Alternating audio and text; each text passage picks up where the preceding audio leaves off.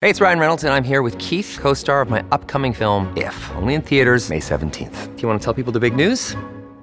All right, I'll do it. Sign up now and you'll get unlimited for $15 a month and 6 months of Paramount Plus Essential Plan on us. MintMobile.com/switch. Upfront payment of $45 equivalent to $15 per month. Unlimited over 40 gigabytes per month. Face lower speeds. Videos at 480p. Active Mint customers by 531.24 get 6 months of Paramount Plus Essential Plan. Auto renews after 6 months. Offer ends May 31st, 2024. Separate Paramount Plus registration required. Terms and conditions apply if rated PG.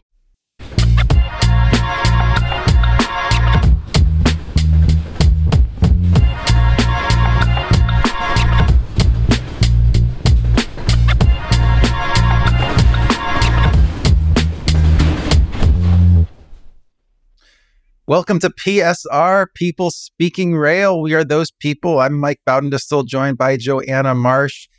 And Joanna, you interviewed TRAC Intermodal CEO Dan Walsh and wrote it up for the site. Tell us about that. Yeah, I did. Yes.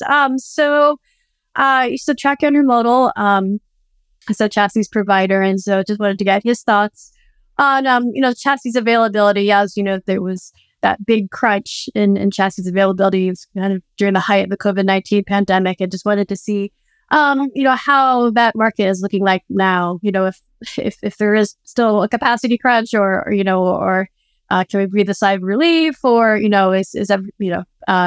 how will demand for chassis look like in the future? So that's essentially what the Q&A is about. Please check it out. Yeah, it's really a critical question. I hear from a lot of shippers that would like to use more intermodal, and there's one, more than one, shipper that we talk to on a regular basis that he had to go back and forth between using either more intermodal or less intermodal the last few years. Now they're using a little bit more intermodal because the rail service has gotten better. They used a little less the past couple of years. There was one CPG company specifically that you had to go into some of these rail terminals in Chicago, pull their containers out of the rail terminals, put them on the highway. Because the service was that bad going back, a year or two, and now they're using more intermodal. We also hear from other companies that look to use more intermodal, but the service has to be consistent. So they would use it, for instance, from the port of New York, New Jersey into Chicago, which can go on the highway in 2 days. Whereas intermodal, if it was 3 days every time on the dot, they'd use intermodal all day long, but they don't have that degree of reliability. So a big part of that is having the equipment in place. And so you asked Dan about that. There were some interesting things that I took away from your article. And you asked him if a chassis shortage could happen again, like you had in 2021. And he pointed to kind of the bullwhip effect, how it was so unusual. The market was so unusual, where you had constraints with getting imports, and then you had the huge surge in imports, and sort of that those market conditions created, at least contributed to a large degree of the congestion, combined with not having enough, labor availability at things like warehouses to unload and unload the containers. So it was kind of the perfect storm of market conditions. But then they said, sort of in addition to the market conditions, the other reason why, those market conditions may never repeat. So that's why you might never have a chassis shortage to that degree. But then in addition, the company's made a tremendous amount of investments, adding new chassis, upgrading those chassis, refurbishing them, et cetera. So a combination of those two things, which hopefully we don't have that type of congestion again. Yeah, and and he had also mentioned some other points too about e-commerce not necessarily going away, even though you haven't heard as much about it because of the is there a what do you call it, with consumer spending? Is there more hesitation in buying patterns? But that's not to say that that's for better for worse. that's a long term sort of hesitation. So you think about if e-commerce isn't going away, but in fact will continue to evolve, and consumers will continue to demand that sort of that quickness in deliveries. How does that, of course, affect intermodal and chassis availability there? So that's, I guess, the other factor, in addition to the investments that TRAC Intermodal and other like companies make with their assets. Yeah, that's one of the questions I get is how does e-commerce impact intermodal. And, you hear from some people think it's a negative for intermodal because e-commerce demanding those goods so quickly, you need sort of the high service levels associated with truck. And you get, more of those goods, close to where the consumer centers are. So even closer than they would be at, sort of a regional distribution center is more like a local fulfillment center to get it to you same day or within a few days. But, I think, overall, I mean, it's sort of more e-commerce. A lot of that stuff is kind of impulsive spending. So at least more consumption overall. You do have to consider that, UPS is the single biggest intermodal customer. So the growth with e-commerce contributes to their volume. A lot of Amazon packages move intermodally too. So to a large extent, I mean, those companies are trying to get those goods in place, anticipating what consumers spend before they spend it. So just the fact that it ultimately is in a fulfillment center that's within a couple miles of my house, I order it, I get it in an hour or two. It took it was a long way to get there, and still may have moved intermodal, even if it wasn't the final mile. So I think that was a good point. He also had some interesting thoughts on just the overall intermodal market. And I'm going to talk about a few highlights here. So he says he expects an 8% increase in intermodal volume from your articles from the first half of 2023 to the first half of 2024. So you sort of bring up a sonar chart of international intermodal volume. You can sort of see why that is, where you see the white line in 2023. So it really sort of started the year off pretty depressed. And a large part of that was 2022. You had fall off in international intermodal volume. These are basically 40-foot containers, 20-foot containers that were loaded. You sort of declined throughout last year because of the fall in imports. A lot of that translated to depressed international intermodal volume. So he's saying, expecting that to rebound some next year, 8% increase, and that 8% increase could be even stronger in the second half of 2023. So, so they're sort of anticipating, some degree of rebound. And they talk about how they've spent north of $1 billion in recent years to get the equipment in place, which is not only buying new chassis, but there's a lot that can be done as far as upgrading and refurbishing, old chassis, adding things like safety features, having the right, tires, all of those things, having those in place. And so expecting near term, near term, he's reasonably bullish on next year. And then looking at longer term, there were some interesting comments on that too. So, he believes still that intermodal is a GDP plus grower. And so if you sort of look at the GDP outlook as being compound annual growth of, let's say, 1.7 to 1.8%. So not a tremendous amount of economic growth, but he thinks that intermodal will grow something more like 3% a year, sort of cites how historically from, let's say, 2000 to 2020 grew about twice the GDP growth rate, even though in the last few years that outperformance has sort of slowed down. And I thought those were interesting comments. And actually, I've heard that, I guess, more of the people that we've had on this show still tend to view intermodal as a growth area. Yeah, I mean, it's just interesting just how it just, well, this sounds like the obvious comment of the week being, but that just, how it just kind of cycles up and down. And I'm just thinking about just a few years ago about, intermodal to be next, the savior of rail volumes. And then, of course, right after that was that, Jake's, then you have it, rail volumes all together. But, I mean, I guess, you kind of harkening back to what we were talking about last week with all the intermodal related partnerships that the Class 1 railroads have. You had mentioned, of course, BNSF's project in the Western U.S. And then was it now like Norfolk Southern and between Norfolk Southern and Norfolk Southern and Union Pacific and CSX and CN. So all of those Class 1 railroads are announced those various partnerships last week, and that itself shows that they see some future in intermodal, if not necessarily for this year, then sometime over the course of next year or however long. Yeah, we have a sonar chart that speaks to the competitive nature between truckload and intermodal volume. And so what we have here is domestic intermodal volume, loaded containers in green from a company that processes the weigh bills. So looks like kind of a flat line, but it's not so flat. It's sort of with the scale there.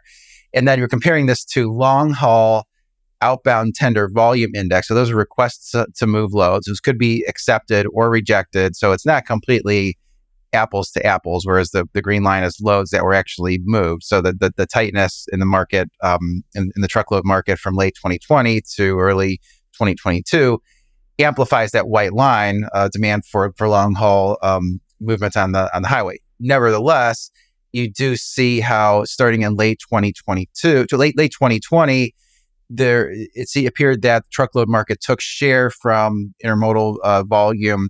You saw the heightened long haul outbound tender volume index, to find that as being over 800 miles, and sort of that period of tightness there from late 2020 through 2021 really represented truckload taking share. It seems like every time we go through a period of truckload tightness, we say, well, the intermodal missed this great opportunity to take all this share and be sort of the relief valve in the transportation network. That never seems to really materialize. But I think the good news for intermodal, it does seem to have gained, at least some of that share back here lately, and those lines seem to be more in line.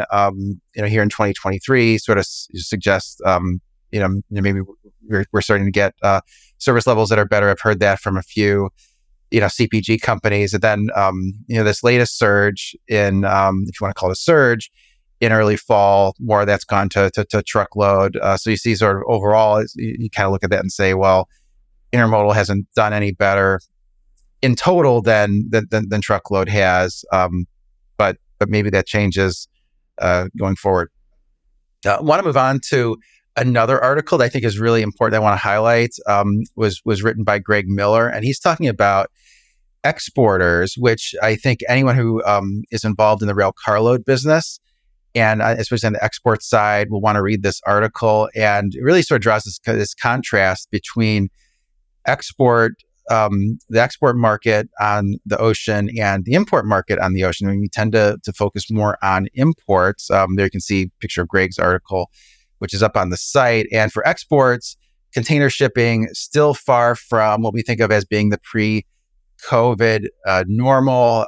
Talking about how container rates for U.S. imports have normalized while exports have not. Have a sonar chart that speaks to that. And so what you see here, this is the Drewry World Container Index. On the left is Shanghai to Los Angeles, so imports.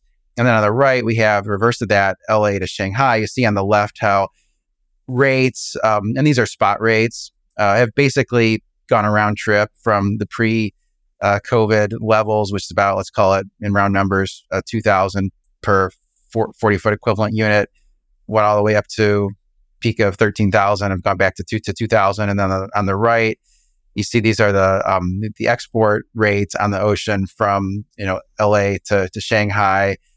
Went from about 500 all the way up to 1,500, back to 839. So still far more expensive to move containers into the U.S. than to export them from the U.S., which makes sense. U.S. big, we import a lot more than we export. A lot of those containers that move outbound are empty. Greg said in his article about 39% of the containers moving outbound are loaded, and the rest are empty. And then what's interesting also is he goes on to say, well, those rates, are should have a similar pattern on the contract side. He has some data in there from Zanetta, which shows the contract rates, similar pattern, still elevated for exports. And then goes on to say, well, the rates are an issue for exporters, but they're not even the biggest issue. The issue that's bigger than that is related to things like detention, demurrage charges, all those accessorials, and then just poor service levels. And so, exporters of things like, grain, bulk products, there's a lot of, scrap, waste paper, those type of sort of lower value items are what tends to be exported. I think those exporters are having a harder time, which is all related to an article that you wrote up recently on grain exports and how those are depressed. Have a sonar chart on that, and what were the big reasons for that? Again, I think there were a few reasons: global market conditions for some of those commodities. Is that right? Yeah. Just I mean, the carloads will pick up, with the fall and winter here, but Argentina and Brazil, for instance, have been like really viable rivals, for exporting soybeans. And then, of course, you have the Black Sea region in Europe for wheat exports. And so there's just, even though, even though those aren't necessarily, brand new competitors, they've been around for a while. I think just the increase in volumes that they've had there, just the success that they've had in those regions, just makes for more competition for U.S. grain. So that was one of the big factors kind of looking on. And then I think the other one is the domestic production of biofuels. I mean, you have, of course, more corn going to to domestic ethanol production, but then you have an anticipated increase in production for biodiesel. So what does that mean for oil seeds that will be not be going to export, but will rather be going to domestic plants.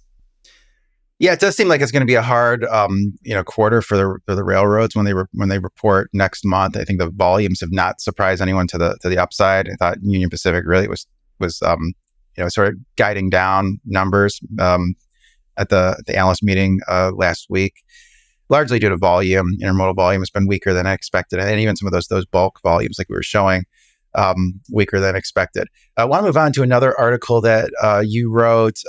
Union calls for safety review after fortunate death of a CSX carman. There's an article that you wrote up on the site. What happened with this? Sure. So on Sunday, there was a carman. He had 19 years of experience. So not a new employee. And unfortunately, there was an incident involving remote-controlled locomotives. This is according to the union that he was a part of, the Brotherhood of Railway Carmen, just affiliated with the Transportation Communications Union. And so, he sustained injuries and unfortunately succumbed to them. So that's what's happening. NTSB had tweeted that they were sending investigators to look into the circumstances surrounding the incident. Of course, CSX and the unions. Obviously, CSX is going to be involved. Typically, the unions are involved in these kinds of investigations as well. So that's kind of where things are. But it was interesting though because the union leaders, one of them has suggested that this is the first incident involving remote-controlled locomotives. I'm not entirely sure when the other incidents involving remote-controlled locomotives occurred, but still, the union leader was saying, this is something that the rail industry needs to look at. Not necessarily saying calling for regulation per se, although I think in general, I think the unions want to see some rail safety regulations passed, whether through Congress or other means. But it's something that the industry should look at. I to be honest, I don't know how much of remote control, language related to remote control locomotives, how much of that was in the rail safety bill. I probably not address so much, but I, don't take my word for that. It was actually more other elements. I think they were looking at like, wayside detectors and of course the train crew size. Yeah, I think that's right. I mean, I think that was really it was focused on things that led to that Norfolk Southern derailment in East Palestine, Ohio. When you think of, the remote control locomotives, those are just used in the yards. And it's something that enhances the efficiency of the yard operations. You don't have to get someone doesn't have to go into the locomotive. They can use that remote control, pack. They showed us how to do that one time at a analyst day. You could control the locomotive, have it go back and forth a few feet. In neat technology. I mean, you think the unions wouldn't like that just because it reduces the overall number of employees, and you can use your employees more efficiently if you can use those yard locomotives via remote control. But yeah, another unfortunate incident. The union referenced that this was the third fatality. I don't think we know when those other two that they were referencing were. I don't think they were talking about the two CSX trainees who died in Maryland, separate incidents. They were talking about specifically because of the remote controls. You don't know whether that was, those were recent or not. So that's the thing. Yeah, it's something I need to check on. But yeah, but unfortunately as well, I mean, you're right that unrelated to yard operations. Well, I should take that back. But unrelated to remote controlled locomotive operations. You had that incident with the two conductor trainees at CSX. That happened, I think, like June or July, and then another in August, or like within several weeks of each other. So, and then CSX had called the conductor trainees back for more training, and then you also have CSX and the union representing train conductors, kind of coordinating on training. It's rail safety, even though there hasn't been much movement within Congress over that rail safety bill. It's still, I think, a topic that the unions don't, understandably, don't want to fade. Want to keep that issue in the spotlight. Absolutely. I want to move on to a lighter topic. And at least I think it's a lighter topic. This is an article that Eric Kulish wrote. So here we have a picture of an airplane. We're talking about airplanes on People Speaking Rail. And there's good reason for that, because BNSF compels this new airline, so startup, to change its name in a trademark dispute. So this was Northern Pacific Airways is going to rebrand as New Pacific Airlines after a trade dispute with BNSF. How is this a trade dispute? Well, turns out that, the Class 1 railroads are the result of many mergers over the decades. And Northern Pacific, before it acquired Southern Pacific, became, not Southern Pacific, but acquired Santa Fe, become BNSF. Northern Pacific merged with three other railroads to form Burlington Northern in 1970. And so Northern Pacific is a legacy Class 1 railroad name, even if it hadn't used the name since 1970. So I guess if you're a history aficionado, you would know the name Northern Pacific. I didn't know the name Northern Pacific. It's a little hard for me to imagine someone confusing an airline with a railroad, but I guess that's the rationale that Eric cites in the article. The U.S. Patent Office rejected the registration of the Northern Pacific Airways name because of likely confusion with BNSF's brand, according to court documents. I find that hard to believe that someone could confuse those two things, confuse a startup airline with a railroad name from 1970. I can understand why someone could confuse BNSF Railroad with BNSF Logistics, the arm that was just acquired by J.B. Hans. Do you have any thoughts on this one? But it just reminded me just now of one of the things about the rail industry, and I say this in an endearing kind of way, is that people do love their history. I mean, you do talk not necessarily with rail buffs or like historians, but even just for people who worked in the industry for a good time, and they'll refer to things that happened in the 60s and the 50s and the 70s, and it's like, of course, don't you know this? So That's, so it is something that the industry tends to do. And perhaps it's simplistically a sort of a culture clash, so to speak. The industry, has a very long memory, and even though it happened 50 years ago, it's still very much in the collective minds of people. So the Northern Pacific thing, that's why. Yeah. That's I'll have to that's go back really and that's kind of I just thought of it. So yeah, absolutely. Yeah, I'll have to go back on FreightWaves now and see if Eric had a similar take as I did. I'm sure he probably was on at least one time this past week to talk about it. So last 10 seconds, what are you working on in the next few days?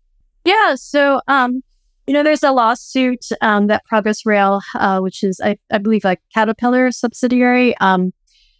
They produce locomotives, and there's an ongoing lawsuit. They actually filed it like early September, but it's against Wabtec, and sort of saying that Wabtec has the way that it's played the market is sort of as an sort of kind of edging out all the competition.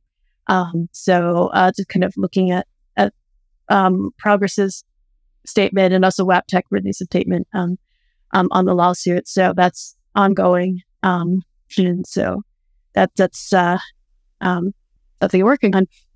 I mean, they really are most of the market in locomotives, right? I mean, they're kind of the market in locomotives. But part of that's because their technology won out over Progress Rail's technology, used to be Caterpillar's technology. That's part of why there's been so much interest in that stock. When I was a stock analyst, I probably got more questions on Wabtec than any other stock that I covered. So definitely look forward to that. Plan on talking about that next week. Mm-hmm. Yeah, yes, for sure. Yeah. Okay, with that, hope everyone has a great day. Go sign up for our rail newsletter, which can be found at the bottom of any of our rail articles, and talk to everyone next week.